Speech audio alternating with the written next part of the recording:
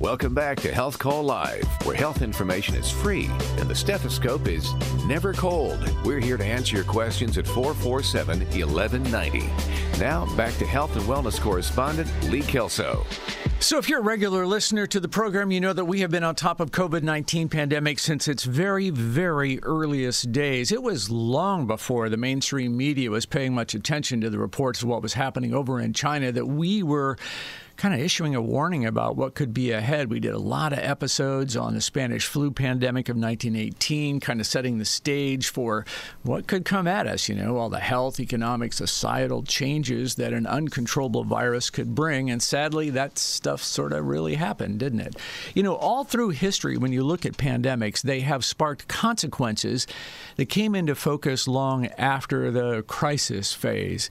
And this time around, I'm very concerned that fear and lack of trust in the public health environment is going to emerge as a serious victim of the pandemic. This new covalent multiple version COVID-19 booster shot, it's out there now. It's readily available. CDC urging everybody once again, hey, time to roll up our sleeves. The government ordered $5 billion worth of this new booster. That's enough for more than 160 million doses. But as of this week, less than 5% of everybody who qualifies has stepped forward for the new booster. So, yeah, COVID's not really raging anywhere right now, so it's not top of mind. Maybe that'll change. But I think that hints that people have sort of lost faith and lost trust in what they were being told. And this week, over in the European Parliament, we learned that despite some assurances that the COVID vaccines were vital to stopping the spread of this virus, a Pfizer official testified that the vaccine was never tested to see if it would stop transmission. So even though we were all told that, no empirical evidence that was going to happen. So listen here as a Pfizer representative explains why the testing wasn't done. And then we follow it up with commentary from Dr. John Campbell. He is a British medical professor who publishes a daily, very down-to-earth, no-hype, facts-based, detailed analysis of COVID data. And he is not a happy camper. Regarding the question around, did we know about stopping immunization before it's entered the market? No. We had to really move at the speed of science to really understand what is taking place in the market.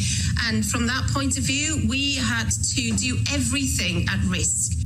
COVID Pfizer vaccine was not tested on stopping the transmission of the virus before it entered the market. This was not done before the vaccine entered general rollout, despite us being assured that everything, all the normal stages were carried out as they would be for any new product. And yet it turns out now, we know however long it is now later, 2 years later or whatever, this wasn't done. This really is, I think this is really quite scandalous. And I certainly feel personally let down by it. I'm sure a lot of you do. Ms. Small, again, you know we had to really move at the speed of science. Now, what I'd like to do now is pause and explain to you exactly what the speed of science means. But I haven't got a flipping clue. I do know not what it is. It's just words without meaning. The speed of science, it's just words without meaning. What does that mean? What's that supposed to mean? What's it supposed to convey? Just has no meaning to me at all, unless I'm a bit stupid, of course. But I've done two science degrees and a research degree, and I've never heard the term. So anyway, always need to learn new things. So I kind of love his gentle and dry British sarcasm there, but it's an example of how a specialist devoted to medical education, somebody who has followed the pandemic day by day by day, looked at all the data, studies everything from a very empirical level, feels abused by the lack of candor by Pfizer, by British health officials and the World Health Organization. So what's happening now in the world is the medical world. The researchers are digging into the data to understand if there's a link between the COVID-19 lockdowns and how the healthcare systems responded to the pandemic, and whether that played a factor in something called excess deaths. Now, these are deaths that are well beyond what would normally statistically occur in any given year.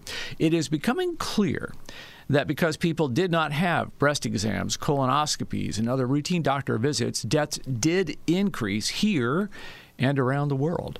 So we're going to listen here to Dr. Roger Schwelt. He's a medical professional, double board certified physician. He also runs a program called MedCram, which provides medical education for other health professionals. And he says COVID should be a wake-up call to doctors everywhere. 50% of U.S. adults did not receive information about COVID-19 or the vaccine from their doctor. And this was published on August 10th, 2021. And the key findings of this study were that 50% of respondents have higher expectations for their doctors since COVID-19. 40% of respondents do not receive communication from their doctor between visits. 23% say their opinion of their doctor has changed since COVID-19.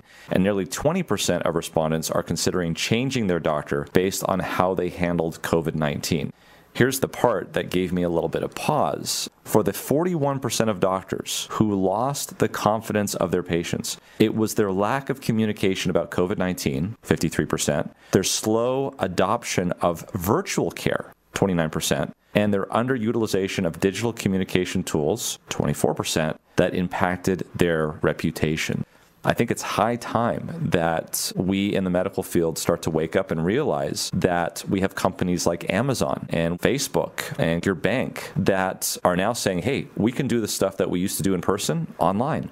And what's happened is whether there's trust issues or whether patients are afraid of getting infected in the office, they're just not coming in. And we have had some real issues getting patients the care that they need because there's certain things that we do as physicians, especially primary care physicians and people who do screening, that you actually have to be there for us to screen you for bad things like cancer. And so what's the effect of that? What has happened since COVID? It's not directly the virus causing the issue. It's the ripple effects of this. Yes, that is Dr. Roger Schwelt. In defense of physicians, the guys out there in the trenches every day, they are forced to work in very tight guidelines imposed by the government, insurers, and the healthcare networks they might work for. Telemedicine restrictions, those were lessened during COVID. Doctors were allowed to see patients via Zoom, the internet, telephone, that kind of thing, even across state lines. But that flexibility is now at risk because as the pandemic health emergency status is lifted at the federal level, the rules around that could tighten back down. So let's hope that some lessons learned across COVID carry forward into some new rules that make it easier for all of us to have access with our doctors and the doctors who really do want to help but are being limited by rules that really just aren't in touch with the times anymore. That might help rebuild some trust that we lost as we lurched through all these waves of the pandemic. So what is happening out there in COVID world these days? I'm watching it very closely. Right now, there are some new variants that are of concern. You've heard of the BA.5 Omicron variant. It's still out there. It's still dominant in the United States, but it is shrinking in its dominance. There are 3 other variants that have popped up. They are growing in England and Europe. That's leading to additional hospital utilization. And it appears these new variants seem to be able to escape not only the vaccine, but also previous immunity, natural immunity from previous infections. So are we done with this thing? Lord hopes yes, but, well, I don't know. We'll see as we all head indoors and shut the windows and don't get as much sunlight exposure and all that kind of stuff. We'll see what happens. I'll keep our fingers crossed, and we'll certainly keep you posted on all of that. Another thing that I watch a lot is studies around brain health because, man, Alzheimer's and dementia, frightening to all of us. Well, came across a study I want to share with you about what type of exercise is best for your memory. Does it really matter? We'll learn more as we continue here on the Health Go Live Radio Hour on WOWO. Podcasts by Federated Media.